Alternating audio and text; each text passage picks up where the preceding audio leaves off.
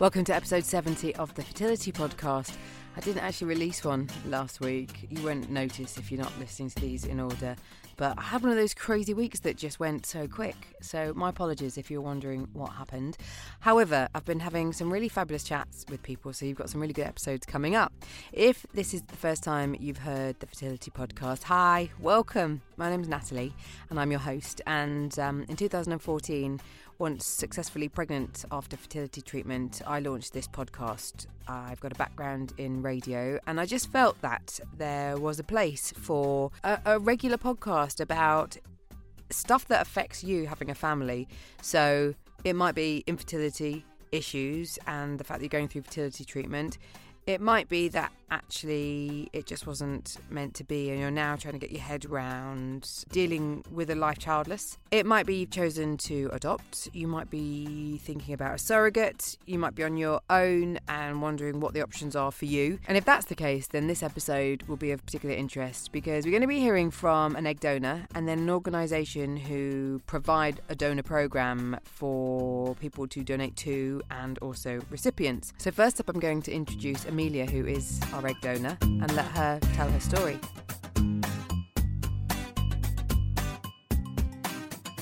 I'm really curious as to speaking to my next guest because it's a lady I met on Twitter. As you know, if you've listened to the podcast before, I love the people that I find on Twitter, who is an egg donor. And I'm going to now welcome Amelia Abbey to the podcast. Amelia, welcome. Hello. I was really keen. I saw what you were tweeting about. I'm going to get you to tell your story and how you've kind of found yourself in the position that you're in. So if you're happy to, just tell me a bit of your background with regards to your journey to try and start a family. Well, my husband has cystic fibrosis, so he doesn't actually produce any sperm. So obviously that was the first thing that stopped us being able to have a child. And I've got quite a lot of gynecology problems myself, which would mean that I wouldn't be able to carry a pregnancy. Right. And my husband's quite old for CF terms. So there was not a lot of options with us. And we sort of talked about it quite a lot, and we've just decided that with his age and his CF and all the other hurdles that were in our way, that we would be okay with not having a child because it was just too complicated and expensive, sort of expenses that we wouldn't be able to run to. So we decided that it wasn't really going to be for us. And with that conversation, did you seek any external support to talk things through? Did you reach out to, I don't know, a counsellor or friends and family, or was it just quite a closed thing that the pair of you discussed and then you've now told family? Yeah, I mean, obviously from my husband's point of view, he knew for sort of the last 20 years that he couldn't father a child. It was more my side of things when we met and realised that I had problems too. So as a couple, it wasn't going to work. So yeah, it took a while, but there was always the thought that when we first met, there was always the thought that children might not happen for us because of his cystic fibrosis. But then when it became real, obviously it did hurt for a while, but family weren't too shocked because they already know that it was a potential for us anyway. So then I spoke to my friends quite a lot, and I did clam up. The thing with infertility, people will never understand it unless they're going through it themselves. And they can't. You can't expect them to. So they can sympathise, but they'll never understand. And that got quite frustrating in a way. That was before the days that I was sort of on Twitter and all that kind of thing. And I didn't really... I wrote some articles about infertility and things like that, but I wasn't really into social media and things back then. And how cathartic and I ask this often, but how have you found the whole blogging process and what you've been doing online? Oh, it's wonderful because I'm a writer anyway, so I've always been in the habit of writing down my feelings, and it's like a counselling for me because just writing it down feels like I've just chewed the ears off of someone and spoken about how I'm feeling. And the good thing with writing is that people don't answer; it doesn't answer back, so yeah. You don't have to worry about other people's opinions. And as I got more confident with my writing and sort of sharing my story, I would start to share my articles out there, and then I was quite surprised at how well they went down and how supportive people were being, because I always thought people wouldn't want to read them and comment and things because infertility is just something you just don't talk about, so I was quite surprised by the amount of support that we received. And at that stage you were talking about your decision as a couple to not try and have a family. Well, it wasn't really a decision. It's because there weren't the options for us. Sure. Unless we won the lottery or something, because I say that, he doesn't produce any sperm, so we'd need a sperm donor. I can't carry, so I'd need to have egg retrieval myself and plus a surrogate. So obviously you're talking about financially it wasn't viable. Yeah, and plus, sort of with his age and diagnosis, we thought, it's not sort of the best environment really to bring a baby into our family where his health has to come first. He couldn't deal with sleepless nights and all of that kind of thing. So, that's why we thought, really, even if we could, it's not really fair, on him or a baby. We had to look at the whole thing, really. I'm 32 now. Okay, so how long have you guys been together? It'll be 8 years in a couple of months. So, a lot to take on in relationship sense anyway, because you've obviously got the inevitable with what your husband is dealing with. And there's a lot of things there. Like you say, your writing has been a massive help. And I'm interested to know how then that has moved you into where you are now. When I decided that I wanted to donate eggs, I think when I started to tell people weren't really surprised when I said that I was going to blog throughout the whole process, because they know that I write. And when I decided I was going to write about it, I made a promise to myself that I was going to write about every single aspect, all the highs, lows, the difficult times, the happy times, all the emotions and everything, because I didn't want to fluff anything. I didn't want to give anybody a false impression of what it's like to donate eggs. And I wanted to be completely honest. I didn't want it to be like a fairy tale. I wanted people to know that they could go to my blog and get a completely honest account of how it feels to donate eggs. And I will share your blog on the show notes for this, but just tell me some of the low points. I mean, for people that don't understand anything about what is involved if you are going to donate your eggs, because you have to go through the drug stimulation that you do for a fertility cycle, don't you? Yeah. To be honest, for me, there weren't really that many low points. I mean, the hormones really take quite a big effect, and I'm quite a sensitive, emotional person anyway. So I did get quite easily emotional, but it was sort of a running joke in our house, really. We'd be watching a film, and because my husband knows me so well, he would just, without even looking at me, just pass me a box of tissues and go, there you go. Because he'd know that I'd be blubbing my eyes out, which is, apart from the hormones, it's not really that far from normal for me, So, and there were some mood swings, but again, sometimes that's not too far from normal for me. There weren't really any low points for me. I really enjoyed the whole process. And how many times have you done it? Twice. And how many eggs have you donated? 29. Wow, 29 eggs. And so are you then aware of anything that happens next? Well, with my first cycle, they do keep you up to date. But with my second cycle, they weren't great at keeping me up to date. But with my first... Did you go to the same clinic both times? No, different ones. Why was that? Only because the first agency I went with, which was Altrui, they're based in London. Well, the clinic is based in London and I live in Colchester. So it was more just a practicality point of view, because as you get into certainly the second week of the stimulation, you're having scans and blood tests and visits there every other day. So it was more just the practicality of going up and down to London. I've said before, if the clinic was closer to me, I'd do 3-4 more cycles, in a heartbeat. That was the only thing that was stopping me, because I work full time, and obviously it's quite a long way away. So that was the only thing. So talk me through the time and cost implication for you, or are you rewarded? You get your travel expenses covered with £750, which, like, obviously if you're going up and down to London and things, it's quite expensive, but they want to make sure that you're not out of pocket for donating something. And what about time off work? You were taking holidays? Yeah, I was using some annual leave, and thankfully both times my managers were very supportive to what I was doing, so they were very good at working out my shifts. And you told them what you were doing? Yes. Yeah. I've always been very open and honest with everybody. That's great. Yeah. And so from your point of view, from a kind of emotional detachment from it, knowing that with the history that, you've had gynecologically and, what you knew when you got together with your partner, were you at the point that you did the egg donation in a good place to do it, let's say? Had you made sure of that before you went into it? Oh, yeah, absolutely. We knew, almost as soon as we got together that we weren't going to have children. And it was a good 3-4 years after we found that out that I felt in a place that I could move on and help other people. Plus with the egg donations, you have to go through counselling anyway. So they make sure that you're in a good place and you're doing it for the right reasons and that you're emotionally healthy enough to go through it as well. But I wanted to make sure, because I talked about it a few years before, but I just thought, no, I'm not ready to do this yet. So when I came back to it. Am I right in saying that at 32 you could continue to your 35 if you wanted to do it again? Yeah, Yeah, okay. And before we talk about what you're doing now, what would you say to anybody listening who might be thinking, okay, this is something that, I've thought about and I'm really interested and serious about doing? Yeah, look into it. The screening is really thorough.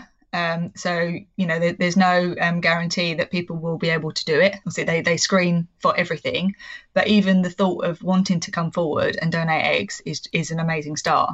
So if it's something that you're thinking about that you'd like to do, absolutely come forward and inquire about it. So you're now working with Autrui, who you mentioned, and I've mentioned them before as the egg donor partner that clinics use their programs for. And you're working with them now, and you have a crowdfunding project going on. So just talk me through how that conversation started. I'd been emailing Autrui again for quite a while because I feel so passionate about the egg donation. I really wanted to do something else to help. Now I've finished doing the physical egg donations.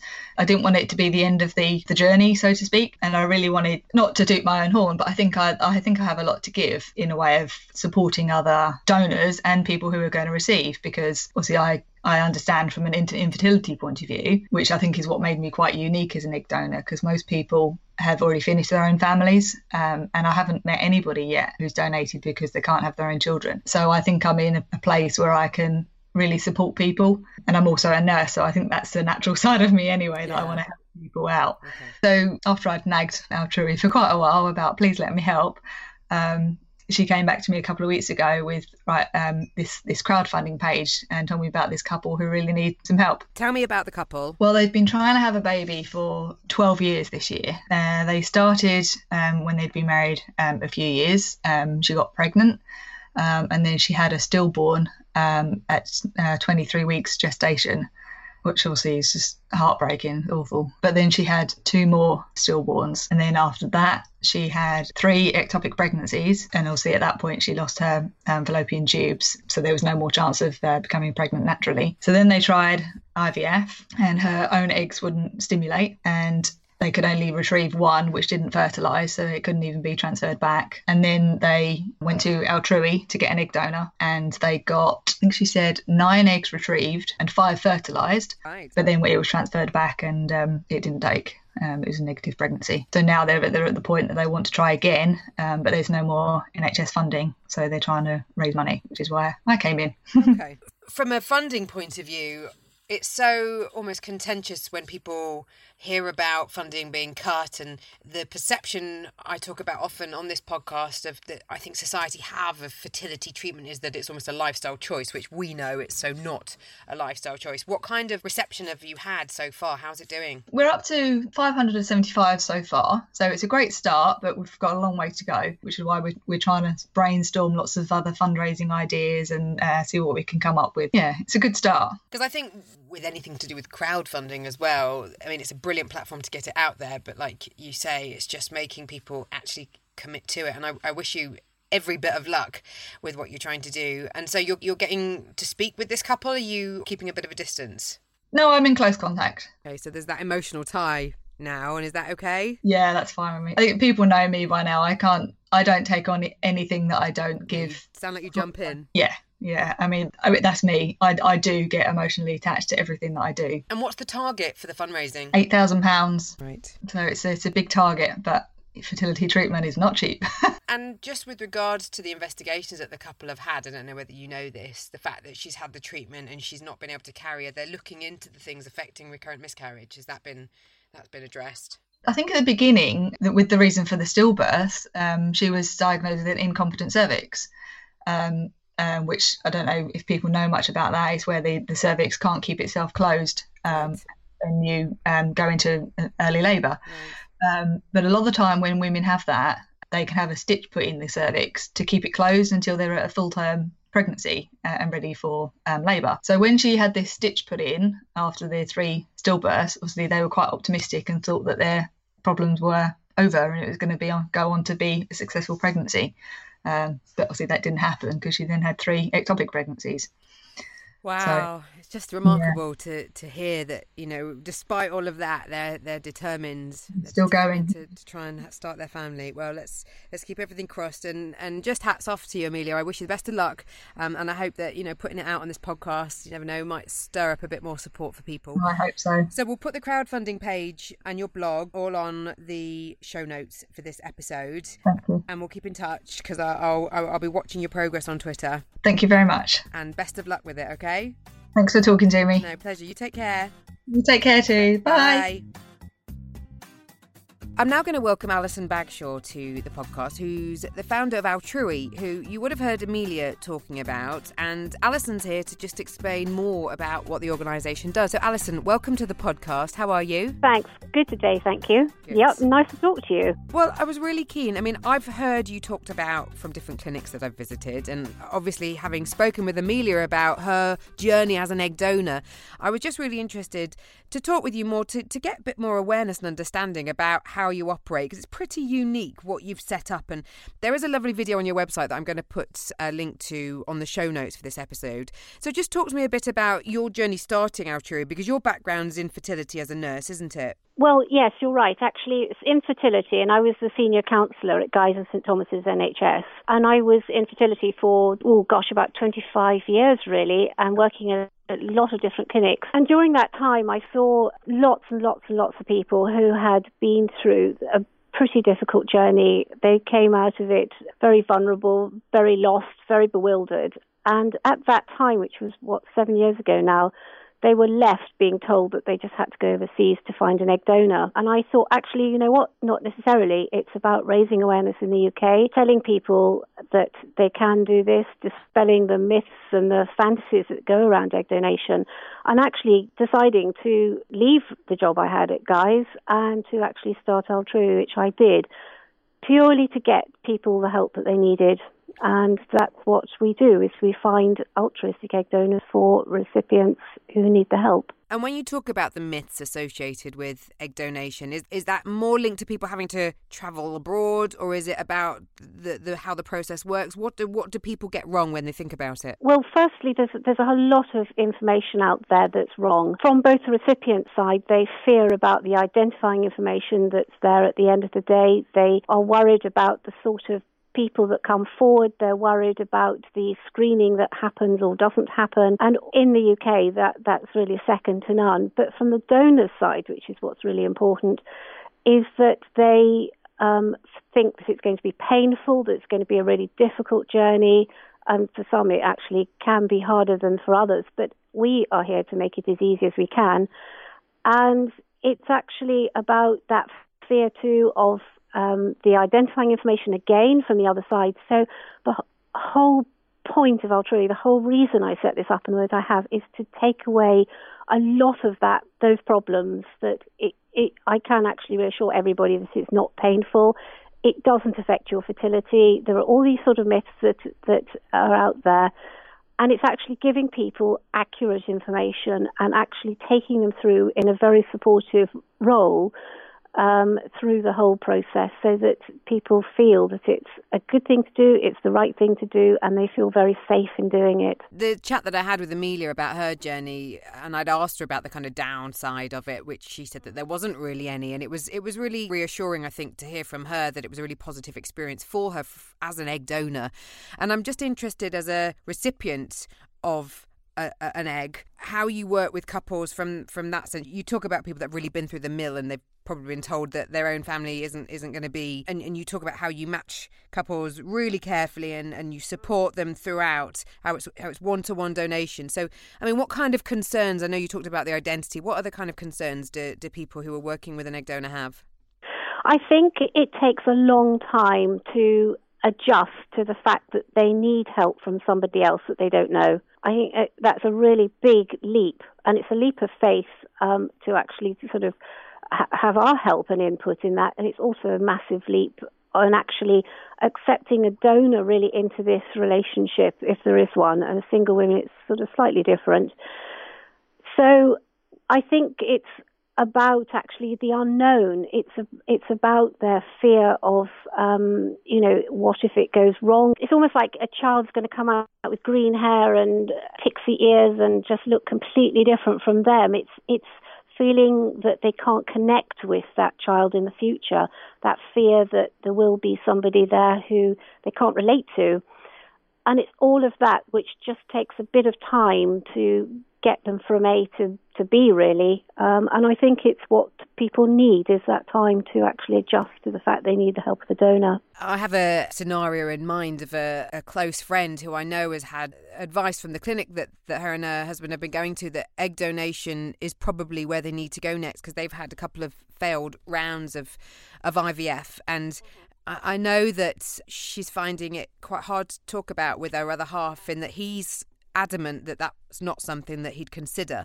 So faced with the option of either no child or a child with an egg donor, I mean, have you found that from a male point of view it's quite a hard thing for a guy to take on, and that women are more open to it, or is there no differentiation between the sexes? I think there's not really too much of a generalisation. I think some men just go along with it, but I think for women it's a drive. It's a massive drive to be a mum for I think a large proportion of women, and the men tend to go along with it. But it's so important to talk this all out with somebody independent to start with, because there are these fears of the future. There are fears about what's going to happen in the unknown. And I think if you can get that sorted out at the very beginning, the men tend to then feel much more engaged in the process. But with Altrui, what I do is match people so carefully to try and take some of this out of it. And I think if couples know, or single or women just know, that I'll do everything I can to actually, I don't just match any donor with any recipient. I do take a lot of care over that process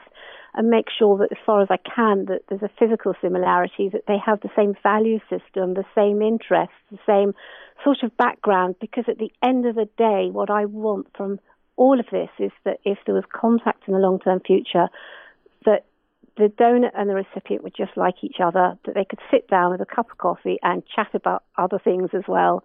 And that's what I really wanted to do. So I think by getting it right, it takes an awful lot of the sting out of the donation process for recipients. So with regards to that contact in the future, as a recipient, do you have the option to have no contact, or does it have to be a something in the future? No, it is a child's or donor-conceived person's legal right to know about their heritage and their origins and their genetic background. So they have the right to go to the HSEA when they're 16 to get non-identifying information, and they have the legal right to know the donor's identity at 18.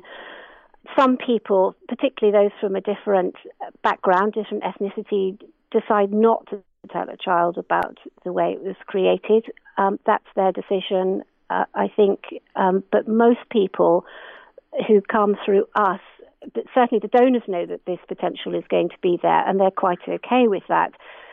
The recipients, they do know, but I think that most of the people who come to us have been through that bad journey of fertility, whether it's through chemotherapy or early menopause, or they've gone through repeated cycles of IVF. And it's very difficult then to, sort of pretend that this isn't a donor child for quite a lot of situations. And because friends and family know about it, there's absolutely no need to be fearful or to be embarrassed about this. It's just one of those things that happens, and they need help. So most people do end up telling a child about its heritage. And of course that child, as I said, has that legal right to know. And you talked about that conversation with an independent person whilst you're trying to go through at the early stages. Is that something Altrui offer? If a couple are thinking about it, could they come to you and kind of talk it through as a starting point? Well, I talk about Altrui and about how we match and all of that, but I think what people need is time to say, look, it's okay. The one thing that needing a donor can give you is actually time now. You need the time to heal up from what you've been through and to actually get to grips with what the future is going to bring. And I think that really does need to be with an independent person like a counsellor. And we give everybody contact details of really good counsellors who are not there to judge them, but to just take them through the process and to inform them what their options are. Just talk them through the sort of grief and the loss that they're probably feeling at that stage. And at the end of the day, that is so valuable. And I really totally support that, obviously, because I was in that role anyway. But I think particularly in this situation where people need to go into it with their eyes wide open. And as you said earlier, Natalie, that the partners, husbands, they need to have that chance as well, because it really is bringing somebody, albeit indirectly, into a relationship. Because also there's the information on your website about how you only work with UK donors. And so people don't have to have that misunderstanding that it's going to be somebody from another country to kind of try and get their head around as well. So I think that's a really interesting thing for people to understand, that you've managed to build up your donor program to a point that you are just working with people in this country. We have always only worked with UK donors. We don't bring people in from overseas to donate in the UK. We have occasionally got people who are actually living over here sort of 4 or 8 years, and particularly people from a different heritage. We have women who have come from China or India. They might be working in the UK for quite a number of years, but they are all based here. We don't actually bring anybody in, but I think probably off the top of my head, 90+% of people are just UK women who are like you and I, really. I wanted to talk to you obviously about Amelia, who's one of your egg donors, who told her story, and it was wonderful to hear that it had been a really positive experience for her, and so much so that she was keen to do more work with you and is now working with you with this crowdfunding project that you're trying to help a couple who have had failed cycles raise the funds for further cycles. That kind of involvement now, is that a new thing with you? No, it's not. It's just a one-off. This poor lady has been through the most dreadful time, and we got her a donor. And unfortunately, despite everything, it wasn't a great response. It was nobody's fault. It was just one of those things that can happen. And this poor person was just heartbroken. And I just felt that I needed to do what I can. And we do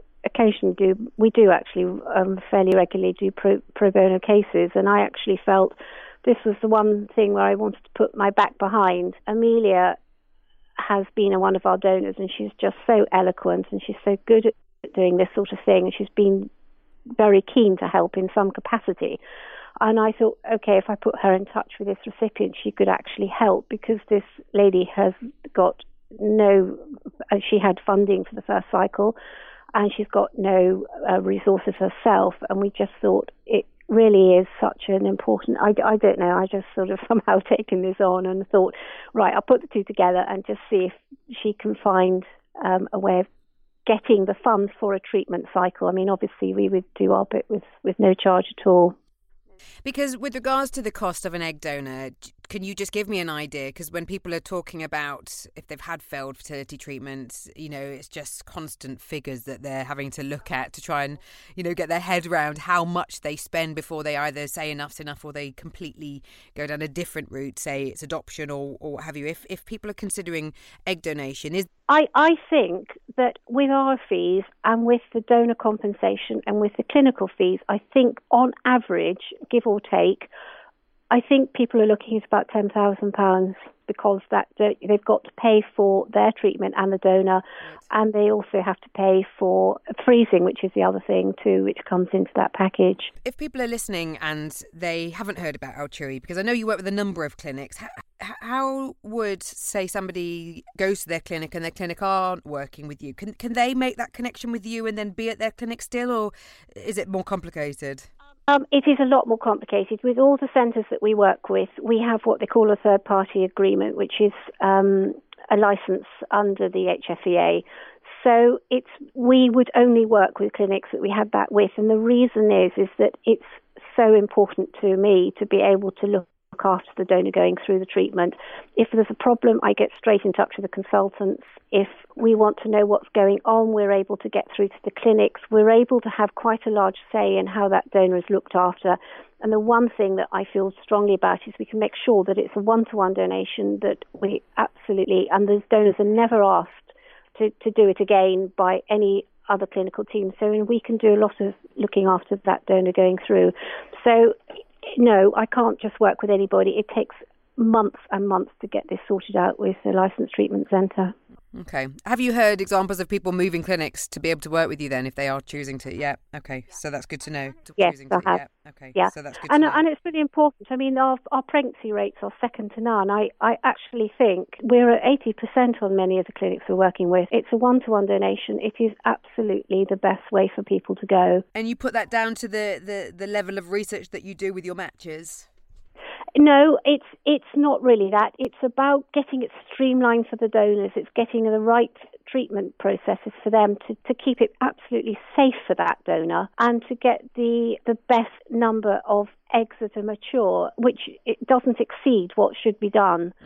So it's actually getting the right treatment protocol for those donors, and it's a one-to-one donation. So even if there is an issue with the male factor, it's a male factor issue here, that good number of eggs from a healthy young woman, that's what makes this work. And as I say, we are actually beating America at the moment. Amazing. Or well above America. And to give an idea of kind of time frame, I know on your website you say it's about 3 months to match a donor to a recipient. It is. It can take longer, and it depends on the recipient. We have some recipients who are perhaps not quite ready for this. They may have unrealistic expectations of the sort of person that can help. These women who come forward are so kind. I mean, you've talked to Amelia. She's absolutely fantastic.